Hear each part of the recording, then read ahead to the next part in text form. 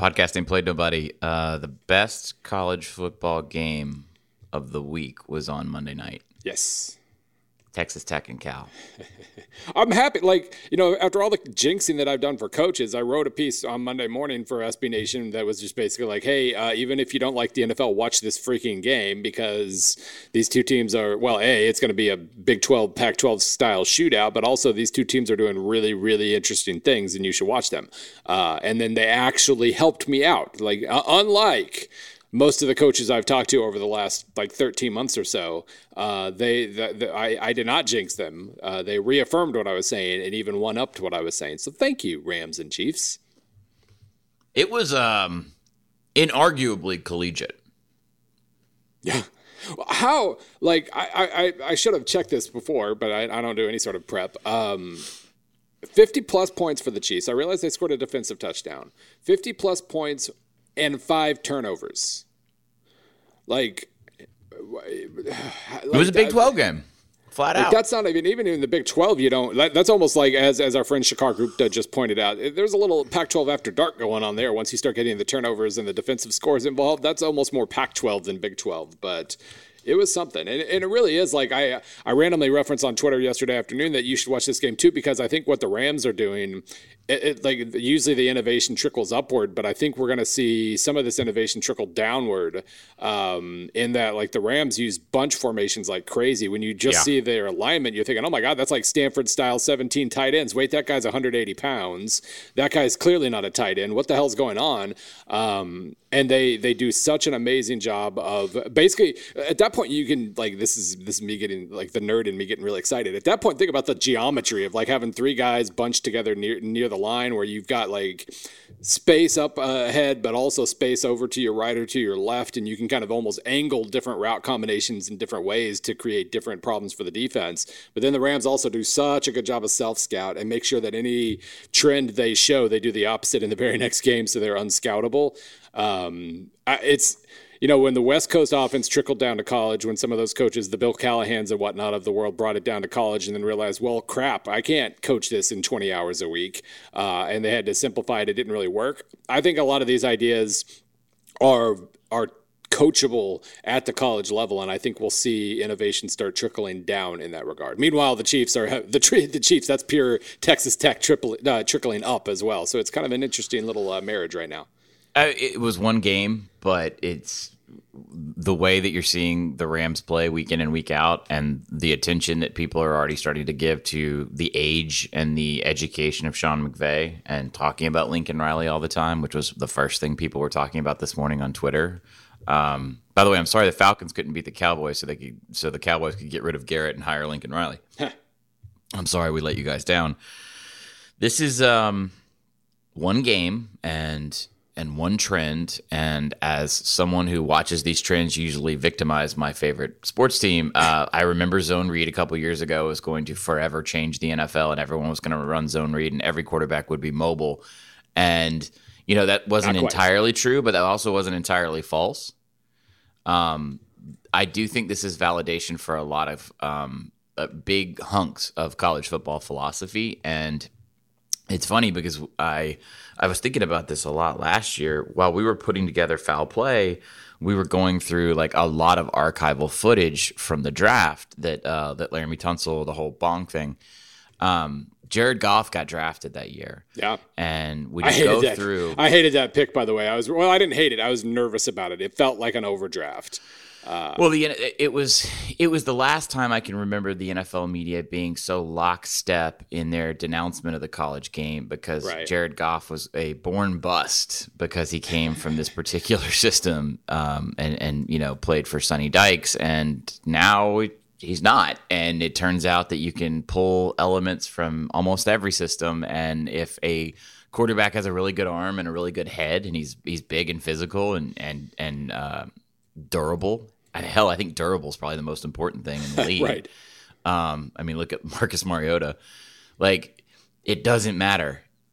That argument may finally be over. I think that's why I got blocked by Pete Prisco on, I think, just relentlessly dogging out these NFL guys who have absolutely no IQ of the college game whatsoever. Now seeing the trend overtake them again, just like it did with zone read. I mean, maybe this is just destined to happen every couple years where the league fights off inevitable change, and then one OC is like, no, actually, like we can use this and be really good with that. Yeah. So, like, two things about last night. First of all, this has become like, this is what the NFL is the Big 12. No, the NFL still has a lot of terrible offenses. Like I wrote a piece about this, like, I don't know, a month and a half ago or whatever, since I'm an NFL writer and this is an NFL podcast. It was basically like 7 offenses were doing things at a different level than we usually see. There's the innovator, the different style of innovators with young quarterbacks with the Rams and the Chiefs. Then you had basically like old quarterbacks who are figuring out, using some of the new stuff to dominate, like, Drew Brees, Phillip Rivers, guys like that, where, so you have these offenses that are definitely a step ahead, but it's only like 7 of them. And then there are a few who are probably better than the typical average offense is. The below average and bad offenses are horrible. That was my favorite tidbit in the Kansas City piece I wrote yesterday, was that Patrick Mahomes right now, heading into last night's game, had, according to our Sports Info Solutions data, had a success rate of 34% in passing when he gets hit. That is better than the Cardinals or the Bills have just as a passing success rate, including all passes, including clean pockets and everything else. So this is definitely a moment of separation for the NFL, in that some offenses have really figured things out and others are going to have to figure out what the hell do we do here, either to stop them or to join them. But it's definitely not hey, every NFL game's 48-44 now. No, that's very much not the case. The other thing that I was going to mention was it was amazing last night watching NFL fans realize that they could enjoy themselves. Like, it can be fun. A friend of mine on this morning, he lives in Kansas City, was mentioning that there was some national analyst, he wouldn't say who was grumbling this morning on the radio about how they were scoring too quick in the fourth quarter. That's terrible game management. Because that's the natural state of so many NFL writers. This is about struggle and pain and critique, not holy crap, this is fun to watch. I'm going to just let this wash over me for a little bit. And so that's going to be an interesting thing to follow. And it's also going to be, the draft next year is going to be fascinating too. It's kind of a bad year for this in that there really aren't too many interesting quarterbacks. But just I want to see like how now that teams have soaked in, like, my God, there is so much more offensive potential here. And maybe there are some of these college concepts that not only should we bring, we absolutely have to bring to the table, or they go the bunch route with the Rams. But whatever, I want to see what that means for the draft. Like, how do draft habits change now? Do they even overvalue quarterbacks even more than before? Do they overvalue receivers? Do they overvalue defensive ends? I'm really curious about that. Last thing, by the way, I just pulled on Sports Reference. There are 12 games in college football since 2000 where a team has scored 50 points and turned the ball over 5 times. There's only one in the pros, Kansas City last night. But this is a fun list. So going from recent to late, or most latest, whatever. That works. Early. 2015, Colorado State turned the ball over 5 times while scoring 65 points on Savannah State. Lots of fumbles. 2014 Memphis with Paxton Lynch scored 55 points and threw 3 picks, turned the ball over 5 times against BYU. A&M 2013, Johnny Manziel scored 56 and turned the ball over 5 times. Toledo in 2011, the height of Maction, scored 66 points in that win over, like 66-63 win, I think, over Western Michigan, turned the ball over 6 times. Michigan and Rich Rod's last year against Illinois, 67 points, 5 turnovers. Rice in 2007, was that Todd Graham? I don't remember. 7 turnovers and 56 points against UTEP. Houston in 2007 against Rice, 56 points and 5 turnovers. So Rice did it in both directions that year. Rice did it again in 2004 with San Jose State. San Jose State did it to Rice. That's, oh my God, that same game, October 2nd, 2004.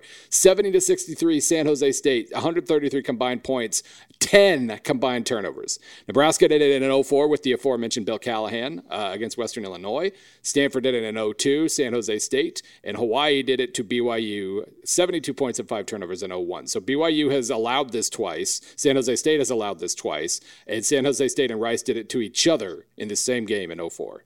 I think the high-value content. For this to really crystallize, I think you would need a game like last night. Now, Monday Night Football helps, and the fact that they both had one loss helps. But I think you would need this to happen in a divisional or conference championship game in the playoffs. And then then I think really the conversation starts to change, because going back to that zone read year, it was the fact that Russell Wilson and Kaepernick were doing it in the playoffs.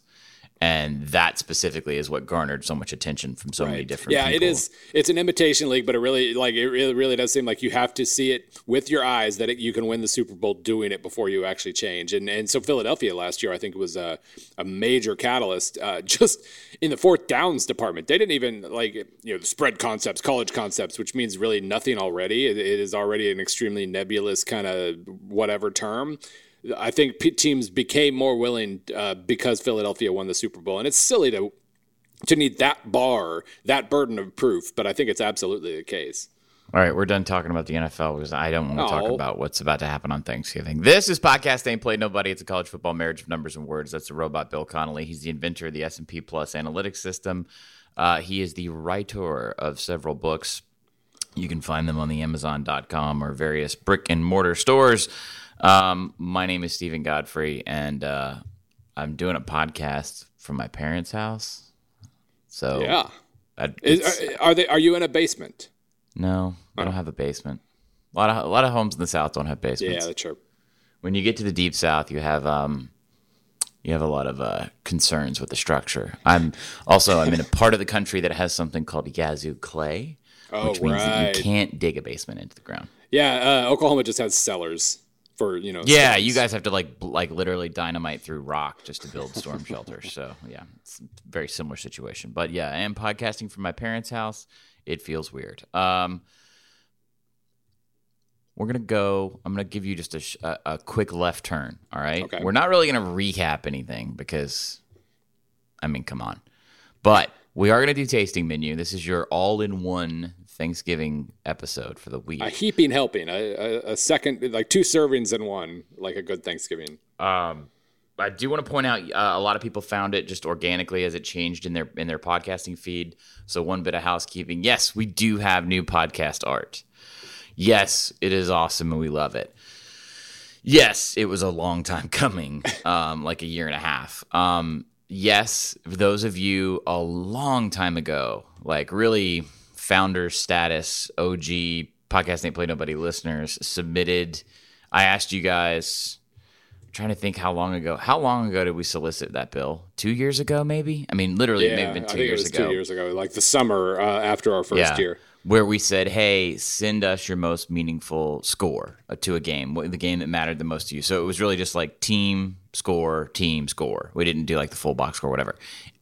For those of you who are curious, because you can't get a high-res image yet, yes, your score is in there. Your score makes up the letters PAPN as it's imposed and then like superimposed and then reversed and then all this other stuff that our graphic design team did at Vox. What we're going to do in sort of honor of you guys being, really cool about sending us those scores and then believing that we were actually still going to do the project after all this time, we are going to tape a standalone episode probably for, I would say almost certainly during the holiday break around Christmas when we're out, just so we can celebrate the holidays with our families.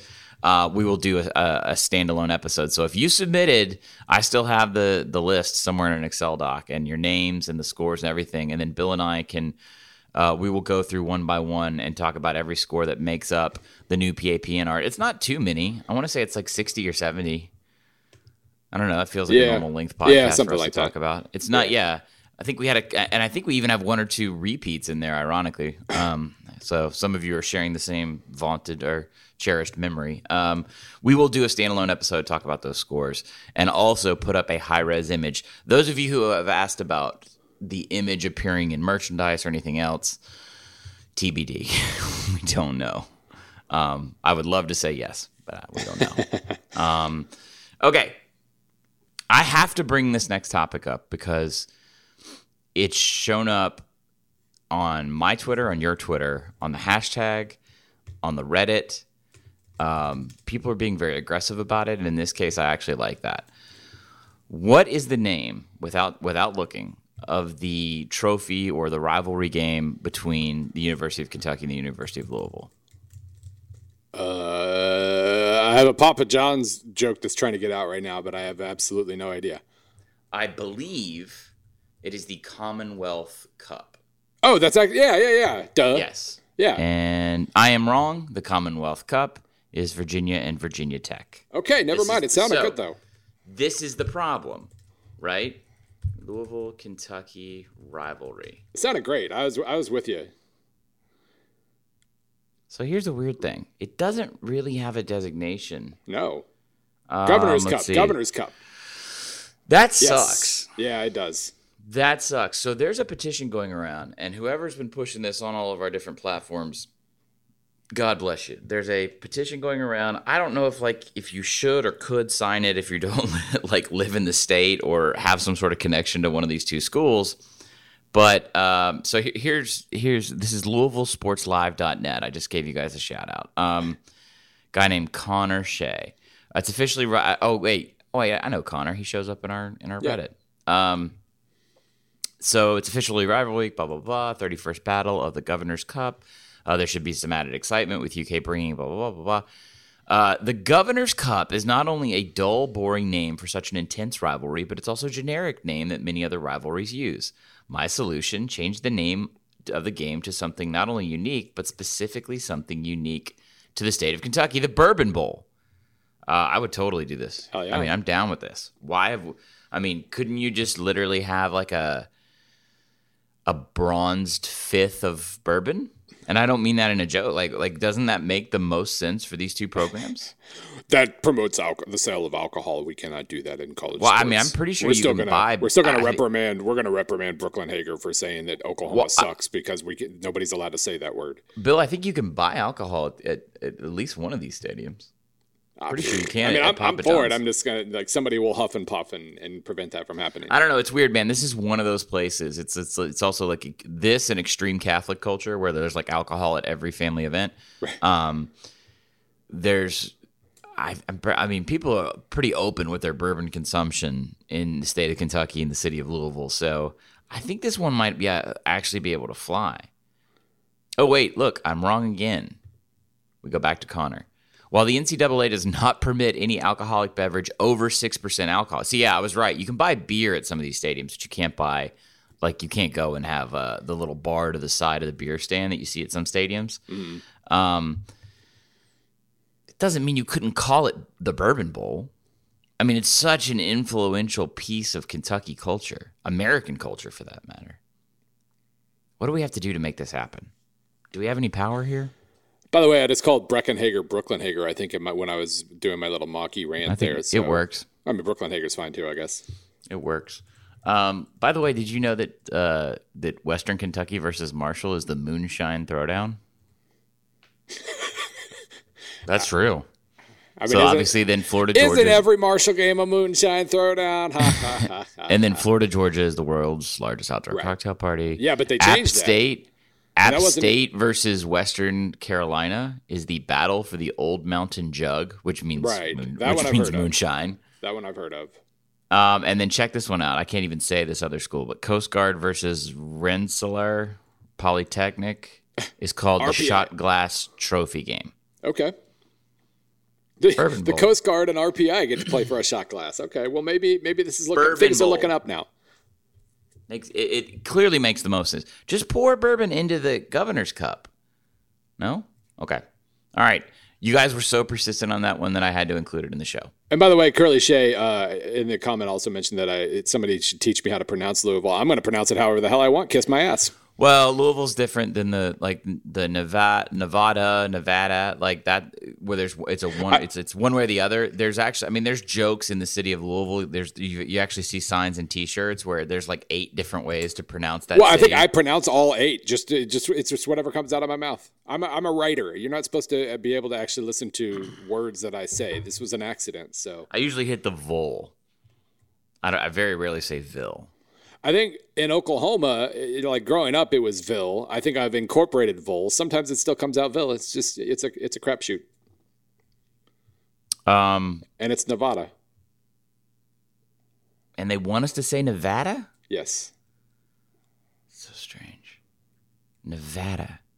I know there's actual Nevada listeners, but and they say that it should be the latter, not the former. But a really tough time with that one. Yep, a really really tough time. All right, Bill, let's scoot through some questions, and then we will go to not an abbreviated tasting menu, but it's going to get weird as we move closer towards the end here. Let's just jump right into it. You ready? Yep. I'm working on 7, 8 different little coaching item things that are going to be. Yeah, you just dropped a whole bunch of knowledge into our Slack room this morning. Yeah, just sort of peppered into the SB Nation content this week, myself and Richard. Someone asks, and we'll give context for this in a second. Tom says, if Franklin does go to USC, who could Penn State realistically have a shot at getting, and who should they try to get? So what Tom is referencing is the fact that a lot of people in the media have put James Franklin's name out there as a potential candidate at USC if they're to move on from Helton. I can tell you that I do think that USC will move on from Helton. I think the only thing that would save his job right now is beating Notre Dame. So would you like to divorce me of the notion that could happen? Let's see. Notre Dame currently per S&P has only a 71% chance of beating USC. Okay. So there's a 29% chance that Helton can save his job. That's very we hear about this. Unless he wins this game, no, you don't fire a coach because of a game. Make your decision before. I almost respect Colorado in that regard because technically they could still pull an upset and make a bowl this year, but they went ahead and fired McIntyre anyway. And that's I think I may have. I instinctively or reflexively, I almost go in the other direction too. Sometimes you're like, well, he could still make a bowl. Why would you fire him? But at the same time, big picture is why you fire a guy. So power to them for that. I think, based on what I've been told, that the logic there in terms of the one game to save your season or save your career, I think it's mainly because this team did win the conference last year. Mm-hmm. This team did win the conference last year.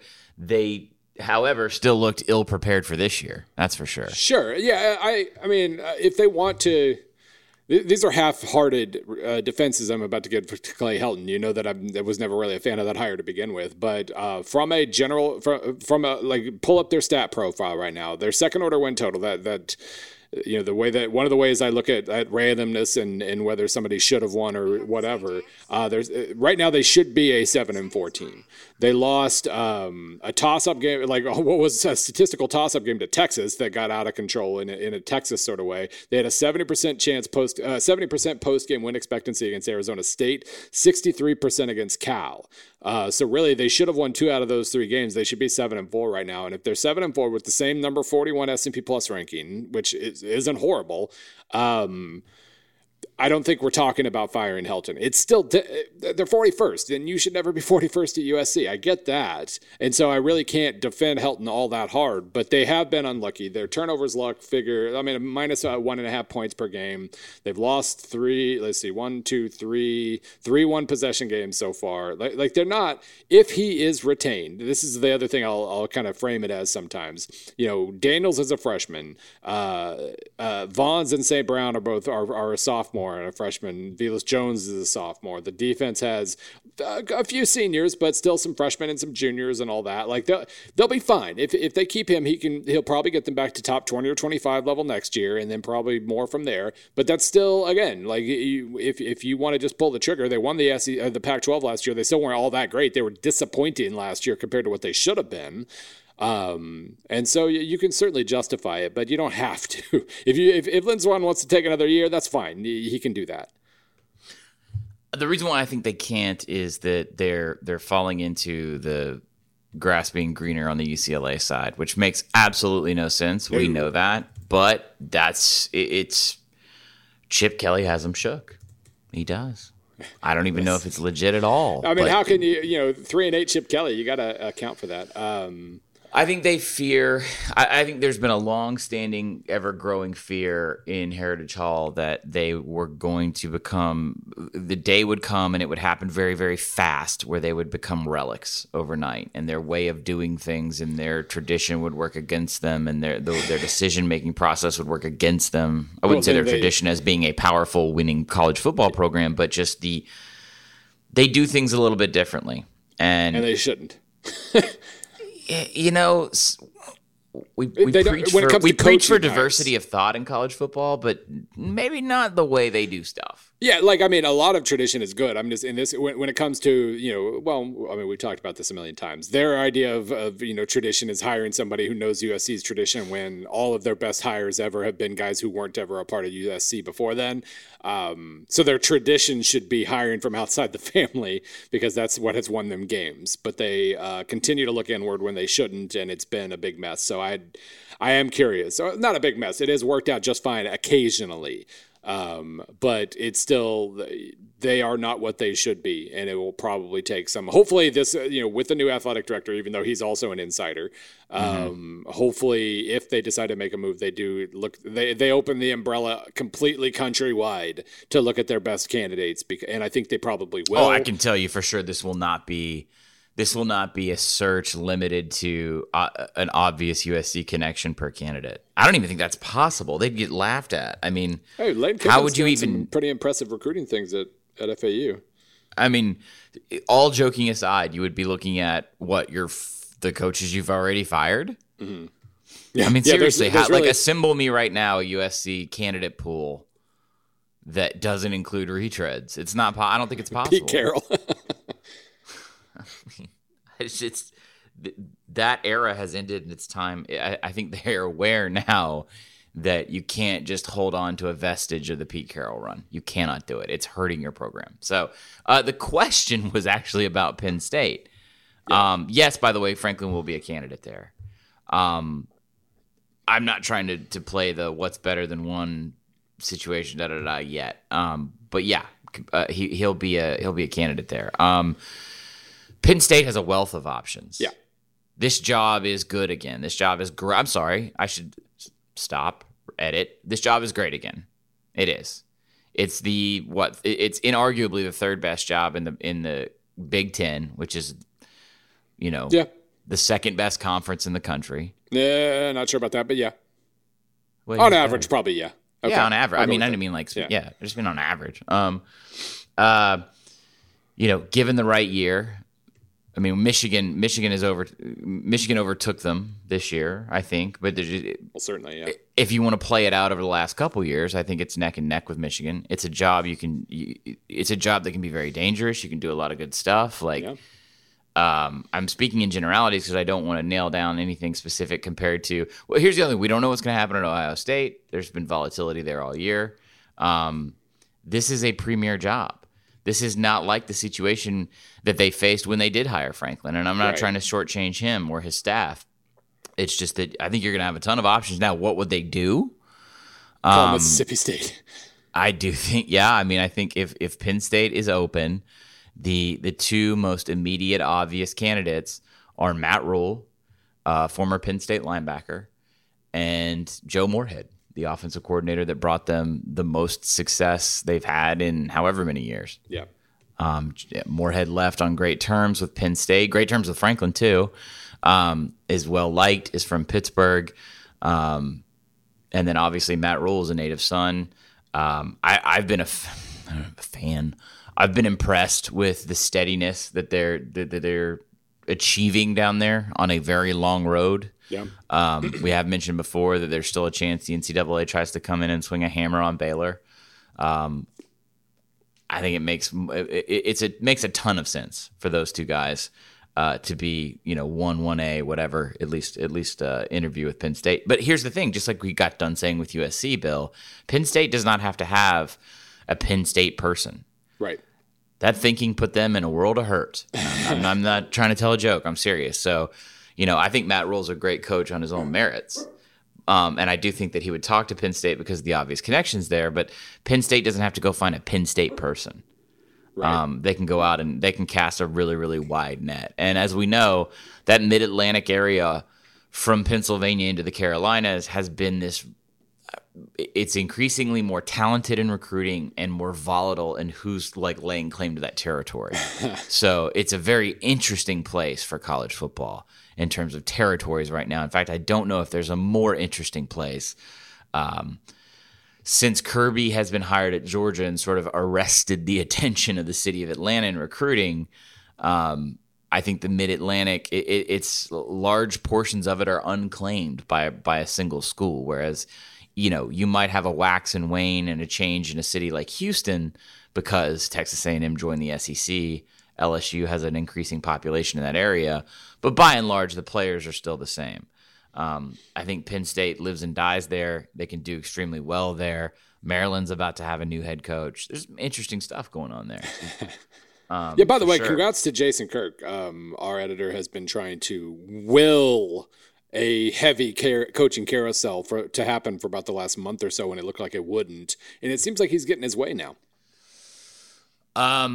It happened fast because and I guess technically it hasn't happened yet, but it does seem like it's going to. The either anticipation or anxiety or angst or whatever you want to call it, that happened fast because the 4 or 5 people that I talked to just to compare notes and rumors and sort of check the temperature on, and then I start with those people.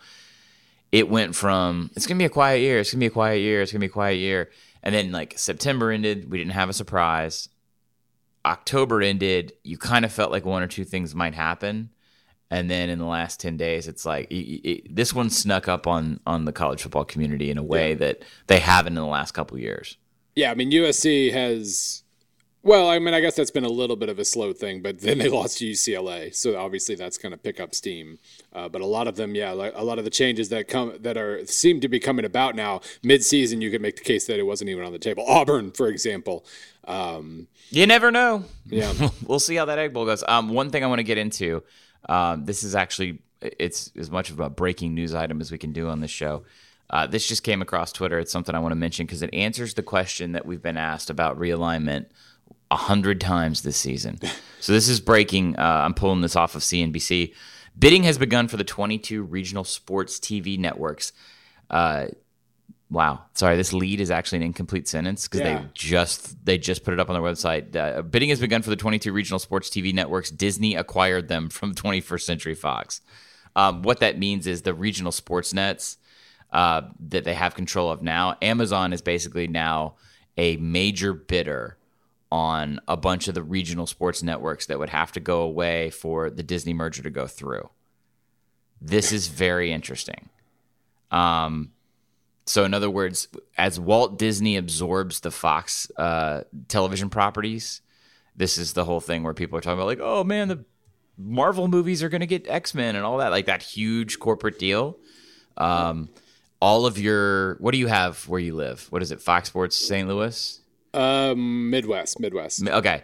Yeah, I have Fox Sports Tennessee. They carry the Predators games. And then I also get Fox Sports Southeast, which gives me the Braves and the Hawks. So all of those regional networks are up for bid. Amazon is swooping in on them. This is important. This is very, very important. I can't tell you what will happen, but I'm telling you now, as you guys look and pontificate and try and figure out what's the Big 12 going to do, is there a realignment shake? This is that first glacial turn for the landscape to start getting volatile again and reshaping again, because now you have the largest they're bigger than Walmart, right? They're the largest retailer in America, right? I believe so. Yes. They are now they're getting into the television rights business, and it's a small piece when you think about the contracts and how they pay out money. This isn't ESPN, which is Disney. This isn't, CBS, but this is very, very important because if they acquire these regional sports networks, Bill, they're not doing it because they love those channels. They're doing it for the inventory that's associated with them. Right. And college sports provides a ton of inventory, so look out. Could be very interesting. By far the grossest paragraph in this quick CNBC article is, in addition to Amazon, Apollo Global Management, KKR and Company, the Blackstone Group, Sinclair Broadcast Group, and TEGNA have also made first-round bids for the full slate of networks. Blackstone Group's like private equity and hedge funds, I believe. I don't really... They would probably, I assume they're buying it. Wouldn't they be purchasing on behalf of something? Some entity? Yes. I don't... that would be a really weird... I'm just going to assume Amazon wins this battle, but that's well, weird. I mean, I wouldn't rule out because they just said bidding has begun. Right. Keep in mind, Facebook is still playing around with how they want to deploy Stadium. Yeah, hopefully they're too distracted to really get involved in this Again, too much. inventory, y'all.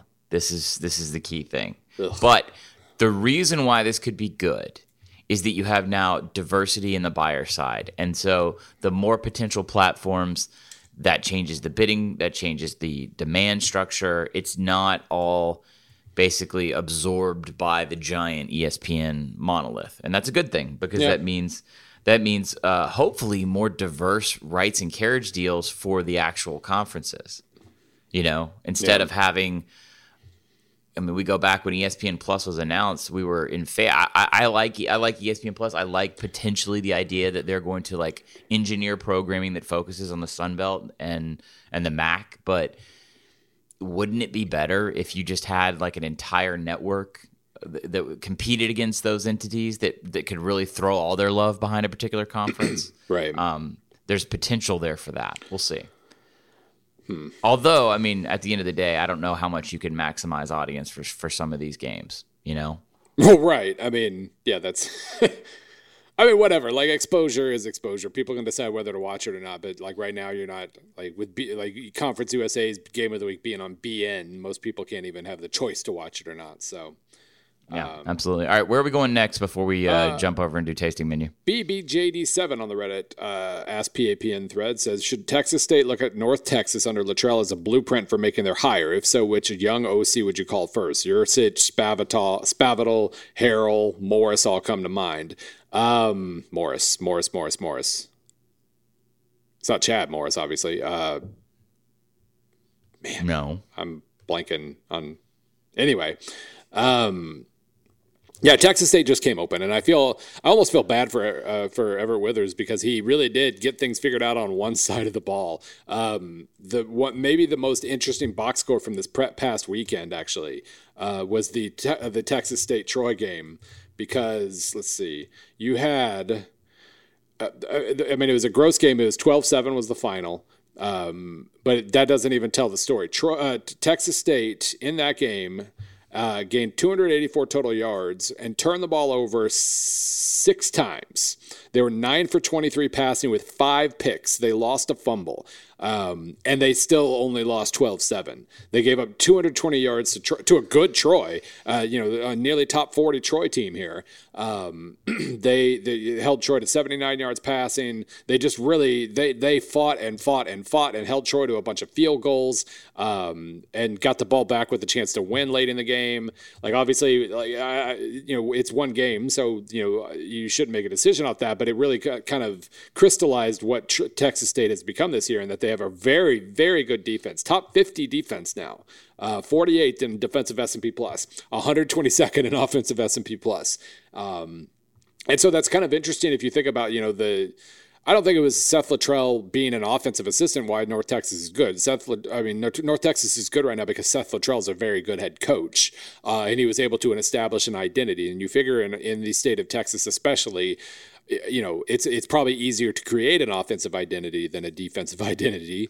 So maybe there is something to that. But, if they wanted to just lean extra hard into the defense thing to where they're zigging when everybody else in the state is zagging, that's fine too. But you got to be better than 122nd in offensive S&P plus. You got to be, at least around 100th or so. If they were 100th in offense this year, they'd be like 7-4 right now.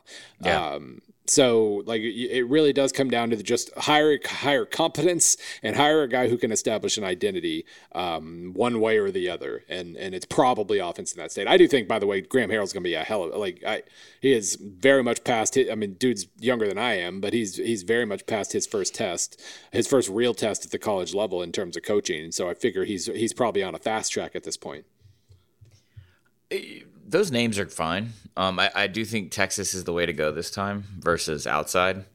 I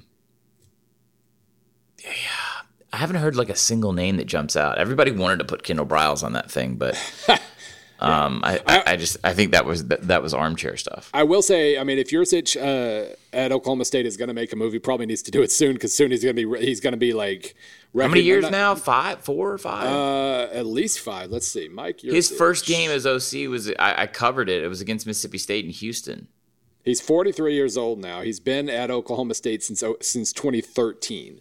So I mean, it took Chad Morris a while. That's fine, but at some point you do there's a window to these things, and you figure he might, if he wants to remain a hot name, he needs to probably take a job soon. So it'll be interesting to see what his agent gets him involved with, I guess.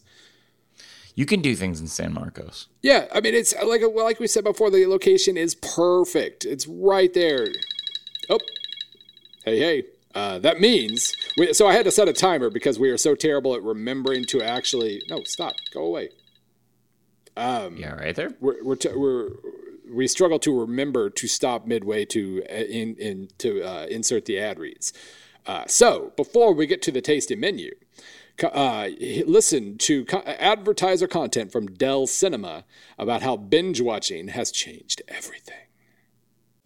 Kayla loves TV. I like to tell people that I invented binge watching TV shows. I'm in it for the long haul. And chances are you're a lot like Kayla. Over 70% of Americans are binge watchers, and they feel a deep connection to both the characters and the screens they're watching them on. Dr. Emil Steiner is an assistant professor who studies binge watching at Rowan University. With the newer screens that are now available because of the crispness, the higher fidelity, they allow viewers to see a more realistic world. And that social realism creates greater feelings of connection with the people on those screens. According to Steiner, it's not just screen size and clarity that creates that deeper connection. The technology today allows viewers to control not just what they watch, but where and when they watch it. And this is great news for Kayla. I used to feel truly embarrassed about the amount of binge watching that I engage in, but I feel grateful that the culture is totally supportive of this type of hobby that I have. If you're a person who can never say no to one more episode, check out the Dell XPS 13 with Dell Cinema technology. For incredible sound, color, and streaming, it's the laptop for people who watch things on their laptop from Dell Computers. Bill, let's talk about the actual football parts of this football situation. All right. If you are, and a lot of people are, it's amazing how fast people respond to our podcast as soon as a lot of people listen as soon as it goes up. That's crazy. Yeah, they get that little notification on their phone or whatever, and then. Man, I wish I had a life like that. So some of you are listening to this almost in real time. We can go ahead and say that on November 20th, tonight, Tuesday, you've got a little bit of action. So at 6 o'clock Central Time, God's time zone, Northern Illinois goes to Western Michigan on ESPNU, and Ball State goes to Miami of Ohio on ESPN+. You want to make a pick there, Bill? Miami, Ohio always does the exact opposite that I think they're going to do. So I say they get upset in a massive upset by Ball State. It would be a massive upset. Miami's figured some things out of late. They're a pretty good football team, so naturally they'll lose.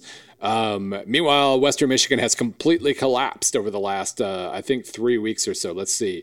As of after week 8, they were 6-2 and up to 74th in S&P Plus. They have lost their last 3 games. Two blowouts. Terrible.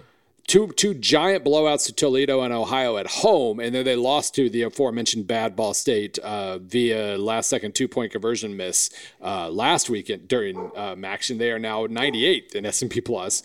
Falling 24 spots in a month is pretty hard to do, but they pulled it off. So, I mean, if that trend continues, they're going to get thumped by NIU. NIU's not amazing, especially on offense, but they're better than this, and they're 7-4. They're 6-1 in conference play. They're 69th, nice, in S&P Plus. They are clearly the better team all of a sudden, but we just have to see. Things change, plots get twisted, but if trends continue, they win this one pretty easily. That's a boat that needs rowing, my friend. That magic's gone, isn't it? It's just amazing. We should go back and chart when your darling MAC coach left. How long did it take you to fall back to earth? Yeah, it took Bowling Green a little while after Urban Meyer left, but. Yeah, no, it happened mid-season. They really did. They came out, they lost to Syracuse and Michigan, and then they got hot. They got on a nice little roll here, and then suddenly they were not on a roll anymore. Thanksgiving Thursday, November 22nd. We have 2 college games, and I didn't know about the first one. Colorado State goes to Air Force at 2:30 on CBS Sports Network. So if you don't want to watch NFL, watch that. If you don't want to watch the crime scene that's going to happen on Thanksgiving night, you can watch potentially another crime scene in the Egg Bowl as Mississippi State goes to Oxford on ESPN at 6:30. Also, it says over our friends over at LSUfootball.net's TV schedule, it says Mississippi Valley is at Alabama State at 2 p.m. and it just has a link that says video. So maybe if you're interested in that. So as far as the Egg Bowl, should be in the bag for Mississippi State. None of the problems that they have had are anything that Ole Miss could manage or exploit. Yeah, I mean, it's a rivalry game and it's in Oxford, so that opens the door. But it's like S&P says like 67% win probability for Mississippi State. Ole Miss is not a terrible team by any stretch of the imagination, mainly because their offense isn't terrible. Obviously, who was it? DeMarcus Lodge was limping around the other day, and they ended up losing to Vanderbilt, getting screwed at the end of that Vanderbilt game, by the way. But so they're not bad, and they could certainly. Just mess around and produce an unexpected result. That happens in this game. But I mean, there's no question who the better team has been. Mississippi State destroyed Arkansas. They're up to 11th in S&P Plus despite the losses, which has really made LSU fans very happy this week. They're now behind. Not only the Auburn and Florida, although I guess they lost to Florida, but they're also behind. The good old Mississippi State. So, Ole Miss has this thing where the offense is so good, it has such a high ceiling that fans get delusional about their chances against quality teams. But when the other team has a really effective, aggressive front seven, Ole Miss's offense is not that good. Well, right. I mean, you got to have time to, you got a nice deep vertical passing game at times, and you need those guys to get downfield. And so, and so if you've seen Mississippi State play this year, you know that that's not a matchup that favors the Rebels. No. Mississippi State should win this game, but they do have going for them the simple fact that things have gotten weird in this game and reasonably recently. By the way, I just pulled it up. There is a reason for Western Michigan falling apart. John Wasink, their quarterback, injured his ankle, I believe, either before the Toledo game or during the Toledo game, and they've basically fallen apart since then. So there you go. Your pick's the Egg Bowl there. Friday, I'm going to run through the entire slate of Friday games, and we can just kind of pick and choose there since the time slots don't really warrant us picking like a watch this. You can kind of flip around and absorb the entire day. So this is all of Black Friday, starting at 11 a.m. Central. CBS Sports Network has Akron and Ohio. Buffalo is at Bowling Green on ESPNU. Houston is at Memphis on ABC. Nebraska is at Iowa on Fox, and Texas is at Kansas on FS1. Those are the 11 o'clock games. Moving into the mid-afternoon slot, 1:30 Arkansas. Do you have a name for this? Arkansas is at Missouri on CBS on 1:30 it's Central. It's a dumb name that I've blocked out of my head. It has nothing to do with it's not the battle for Branson, which is what I want. Like the loser has to take Branson for the next. Can you incorporate something to do with the boot heel? No, they went with the battle line rivalry. That sucks. Very stupid. Horrible. That sucks. Yeah. Over on CBS Sports Network at 2:30 East Carolina is at Cincinnati. The original Commonwealth Cup that I mentioned earlier, Virginia Tech is at 2:30 on ABC. Oregon is at Oregon State. That's the Civil War on FS1. UCF is at South Florida. That's the battle of or for I-4. I don't know. I've covered that game. I should know. That's at 3:15. Probably of. Like the winner doesn't get to claim I-4, so I would assume. Well, they get a giant bronze interstate sign. Right. 3:15 on ESPN for that. Oklahoma is at West Virginia at 7 p.m. on ESPN, and then 7:30 on Fox is the inarguable game of the day. It's the Apple Cup. It's Washington. Well, that's Washington a lovely pair to flip back and forth for on that evening slate. That's a By the nice way, pair just of games. I will mention this very quickly. You have a trio of MAC Sun Belt games: Central Michigan, Toledo, Coastal Carolina, South Alabama, Eastern Michigan, Kent State. They're all on ESPN3 and ESPN Plus. Those are all on Friday. So yeah, game of the day is the Apple Cup. Yeah. We'll also have the Big 12 title game decided for us that day. with assuming Texas beats Kansas, which they didn't last time they were there. Believe it or not, if you remember that, we've never mentioned it since then. So it would be Texas versus the winner of Oklahoma, West Virginia.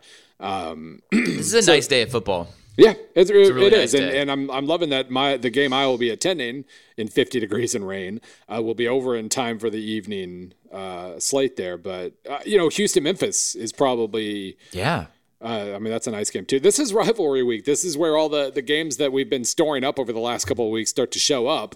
The games we've been waiting for like a month now, they start to play out, and we get some of them on Friday. Missouri's obviously going to be fine against Arkansas. Cincinnati's going to be fine against East Carolina. This isn't a peak anxiety bowl game, more so than I can ever really remember for Virginia Tech against Virginia. And then I think, wouldn't go so far as to say a trap, but I think South Florida can make it fun and interesting against UCF. Well, certainly. And that's another game that has not necessarily, it certainly didn't play to type last year. USF played way over its head and almost won at UCF. So, I mean, there's still absolutely, USF, is flaky and schizophrenic and great one game and terrible the next and all that, but they're still a dangerous team. They're an athletic team.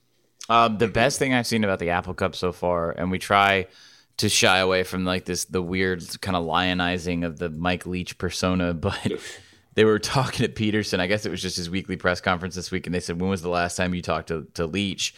And he said it was at a conference coaches meeting, and Leach shows up.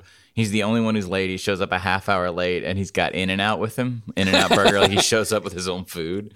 I love everything about this. So he was probably in line. That's why he was late. Yeah. I love everything about this game. I love everything about the history of this game going into this week, like between these two coaches and the problems that Wazoo's had versus the strengths that they have this year, the inconsistency of Washington. It is a beautiful series of potential storylines. Yeah. So it is by far the most interesting game of the day. And I think it'll end I think it'll be close and it'll be fun. It really is. I mean, if this Washington State team can't win this game, I don't know if one can. Like the stars have aligned here. Is this Bedlam curse territory? If not this year for Washington State, right? It's not a lifelong curse like Bedlam mostly has been for Oklahoma State, but no, this is their best chance in a long time. The numbers also, there have been very high win Washington State teams that S&P Plus didn't really buy, and then this is the game where we find out why S&P hasn't bought Washington State. Yeah. S&P has them as it's a toss up, but they have them as a technical favorite, a 51 to 49% favorite here. So this is a truly even game. This is their best chance under Mike Leach. Let's go to Saturday. Under Mike Leach against Chris Peterson, I should say. Sorry. On Saturday, we have just enough to stay with. We'll stay with our scheduling format. Quick, it's a little thin, but obviously it's because a lot of the games are Friday. So, Butt Bowl. I don't care what you call it. It's the Butt Bowl. Yeah, they made that mistake. They never get to live it down. Baylor and Texas Tech are at Cowboy Stadium in Arlington at 11 a.m. on FS1. Over on ABC, it's Florida and Florida State. Another game that needs a name, has needed a name for years. Good old-fashioned hate. Georgia Tech at Georgia is at 11 on the SEC network. Fox has Michigan at Ohio State. Let's see. Navy is at Tulane at 11 a.m. on ESPNU. Purdue's at Indiana at 11 a.m. on ESPN2. Syracuse is at BC on ESPN. Western Kentucky goes to La Tech on CBS Sports Network. And then at 11:20 on the ACC Regional Network, it's NC State at UNC. 10 minutes later at 11:30, also on the ACC Regionals, Wake Forest goes to Duke. We'll stop there. Just a great lineup. Yep. Even the games that are bad are interesting. Like Purdue, Indiana playing for a bowl bid. Florida State. Florida State, by the way, shout out to Florida State beating BC. Big freaking win. And badly needed win for one Willie Taggart. Yeah, they still have a chance at a bowl too. So that was nice that they at least get to this game. I would recommend not getting blown out by Florida if you want to keep that momentum going. But you got Baylor, that. You Texas got Baylor. Tech could get chippy too. Excuse me. Yeah, you've got Baylor, Texas Tech, which Baylor's playing for a bowl bid, and Texas Tech, I guess, is kind of playing to keep their coach's name out of a lot of the hot seat lists or worse. as well. So a lot of Western plots. Kentucky doing the same. Yeah, Western Kentucky doing the same thing against Louisiana Tech. Louisiana Tech, who lost last week to Southern Miss. Yes, and Western Kentucky took out a whole bunch of frustration, went up 40-0 at halftime against UTEP. By the way, one of the most randomly entertaining things, just I just came across and really enjoyed last week. Western Kentucky was up 40-0 at halftime. UTEP scores in the third quarter and goes for 2 to make it 40-8. And I like to think that they were at that point thinking, you know what?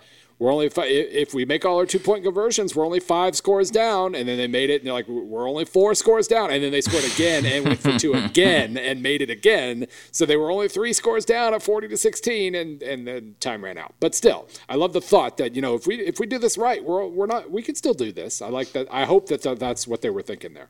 Let's move into the afternoon. Oh, I mean, the obvious pick there is the game that we didn't even mention, which is Michigan and Ohio State. It's painfully obvious that is the biggest game of the weekend, and it's just fascinating from Ohio State perspective. It's fascinating from a Michigan perspective. Speaking of never going to have a better chance, they're never going to have a better chance to win in Columbus than they do right now. This is it, and they know it, and that could make things even more interesting. I mean, this is it. It's going to be ugly. It's going to be. This is. I would pencil in some sort of fracas pregame or during or sideline or. I mean, this is going to be ugly. There are a lot of these Michigan Ohio State games have been overhyped and then just barely lived up to that hype. I don't think you're going to have this problem this year. I think it is deserving of the hype it gets. And Ohio State's going to be extra intense just because they're going to be, among other things, trying to convince themselves here because they, morale is not incredibly high, even though they managed to win last week. It'll be interesting to see if they let Shea Patterson loose on that defense.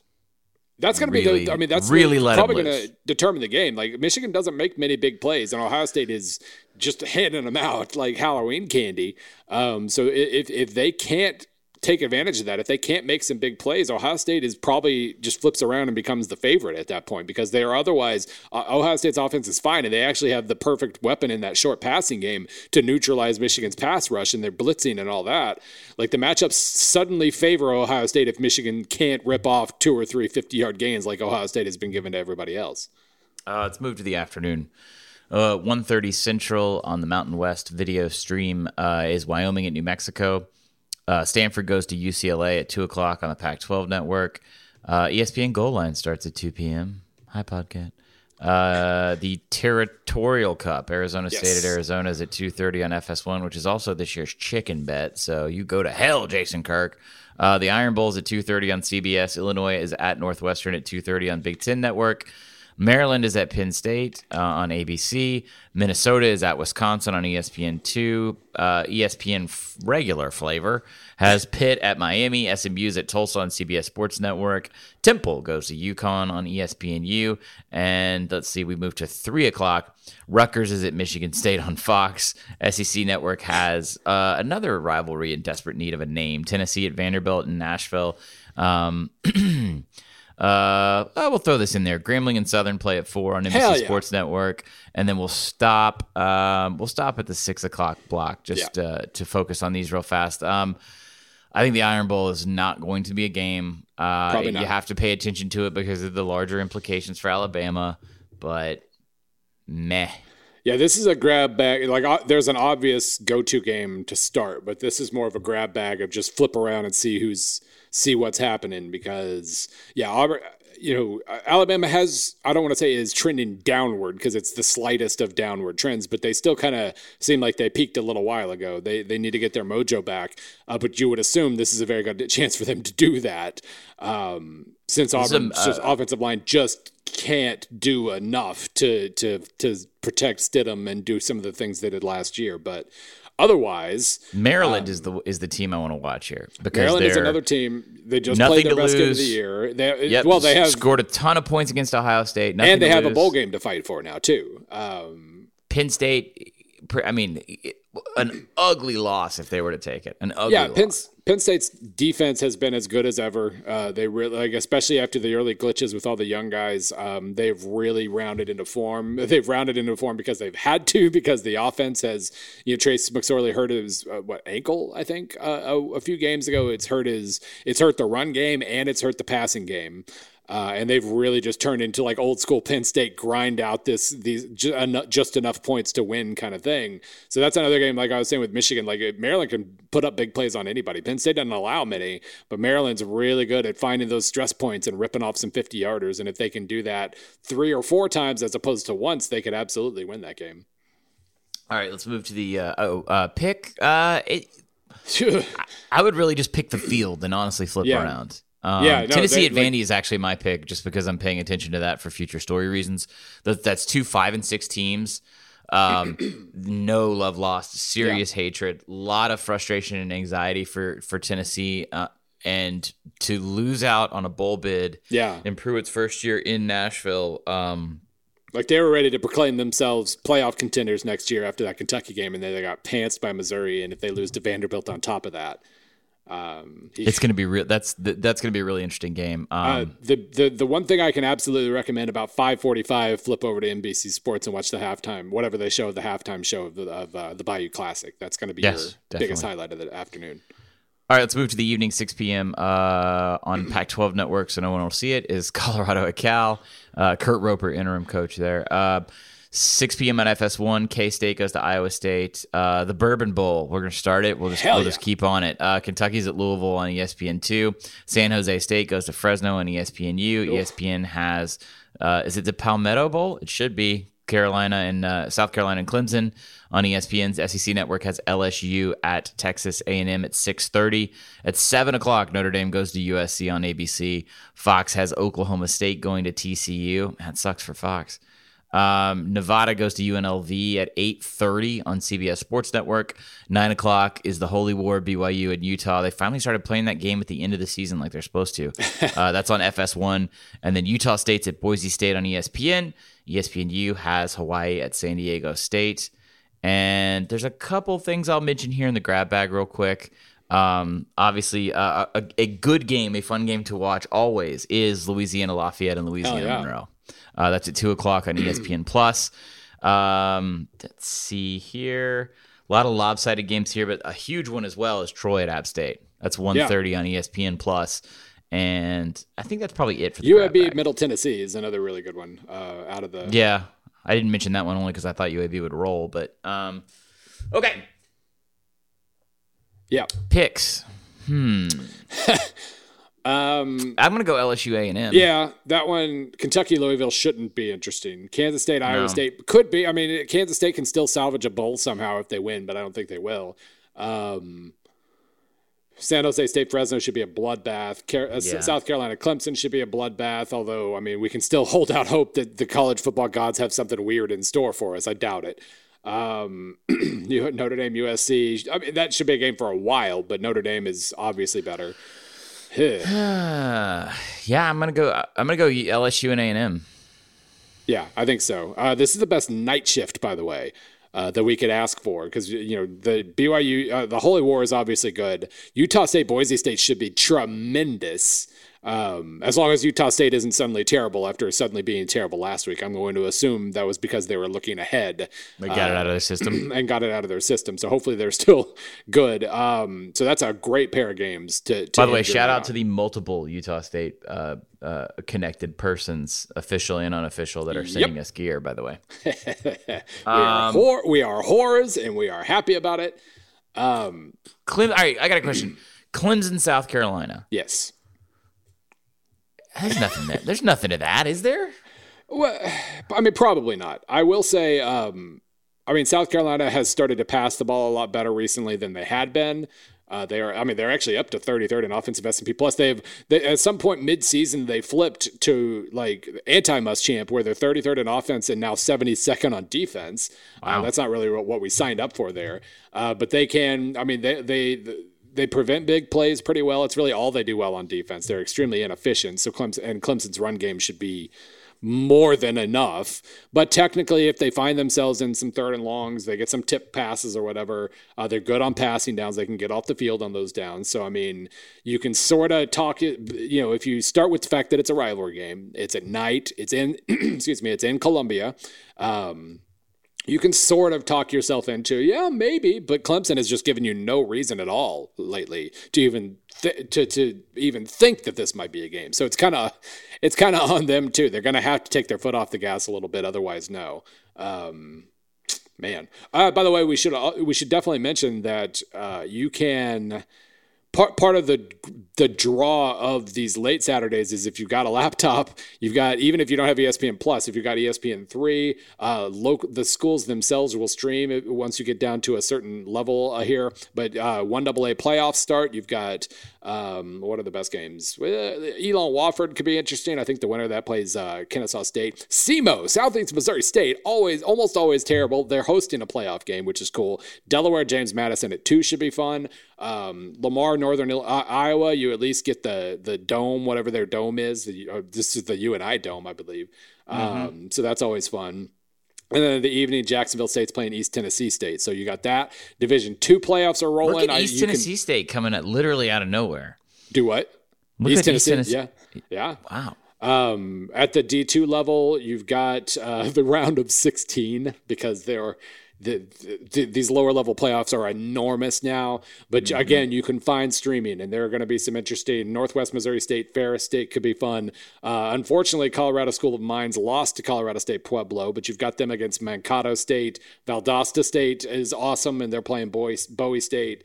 D3, you've got all your dominant teams, your Mary Hardin Baylors, your Mount Unions. I believe your Wisconsin Whitewater is good again. Muhlenberg, I got to watch some of the Muhlenberg game last week. They're fun. They're playing Randolph-Macon. So really just search around, keep an eye on scores, find your streaming, pull up. You can find really intense fourth quarters to watch if nothing else. So it really does add entertainment value, especially since while Friday is awesome and Saturday morning is awesome, the rest of Saturday is only okay.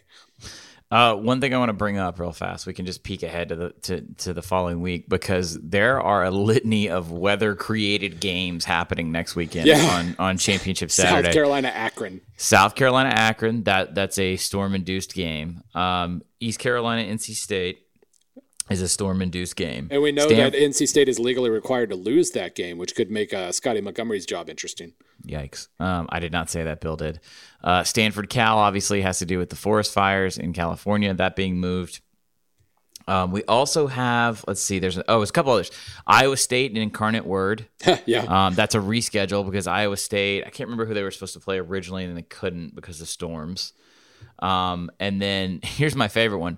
Marshall will go to VTech if VTech beats Virginia. Yeah. What a strange end of a season. Very, very weird. And so, those are all your stragglers. Then, of course, you'll have championship stuff's pretty much determined as we go into this weekend. I didn't really mention it because there's not a lot like, the Sun Belt's still to be determined. Conference USA is still to be determined this weekend. Of course, Alabama and Georgia is set. Clemson Pitt is set. Northwestern versus the Michigan Ohio State winner. Right. The Apple Cup winner versus Utah on Friday night in the Pac-12 championship. Probably Texas versus the West Virginia Oklahoma winner. Yeah. Again, I just want to point this out, or not again. I pointed this out on my radio spots. We could have a Texas LSU Sugar Bowl. Hell yeah. Awesome. I'm going to that if that happens. Texas fans have yelled at me a lot, so I have no reason to root for them, but I can root for that, I will say. That is a capital N narrative. All right, Bill. So that's the tasting menu. Have a good Thanksgiving, everyone. Absolutely. Somebody asked, by the way, somebody asked us in the Reddit thread what we're thankful for this offseason or this Thanksgiving. You guys. We're thankful for you guys. Absolutely. Oh, and by the way, I can go ahead and already tell you that the S&P Plus recap show will happen on Sunday. It will not be up early in the day.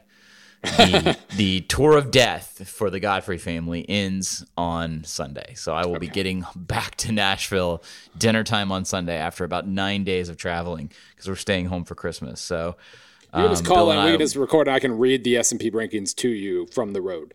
Well, I mean, I could just do it from the car like we did. Like I was on a phone line for last week's recap when I was in New Orleans. I would just be in a car with a dog, a wife, and 2 children under 4.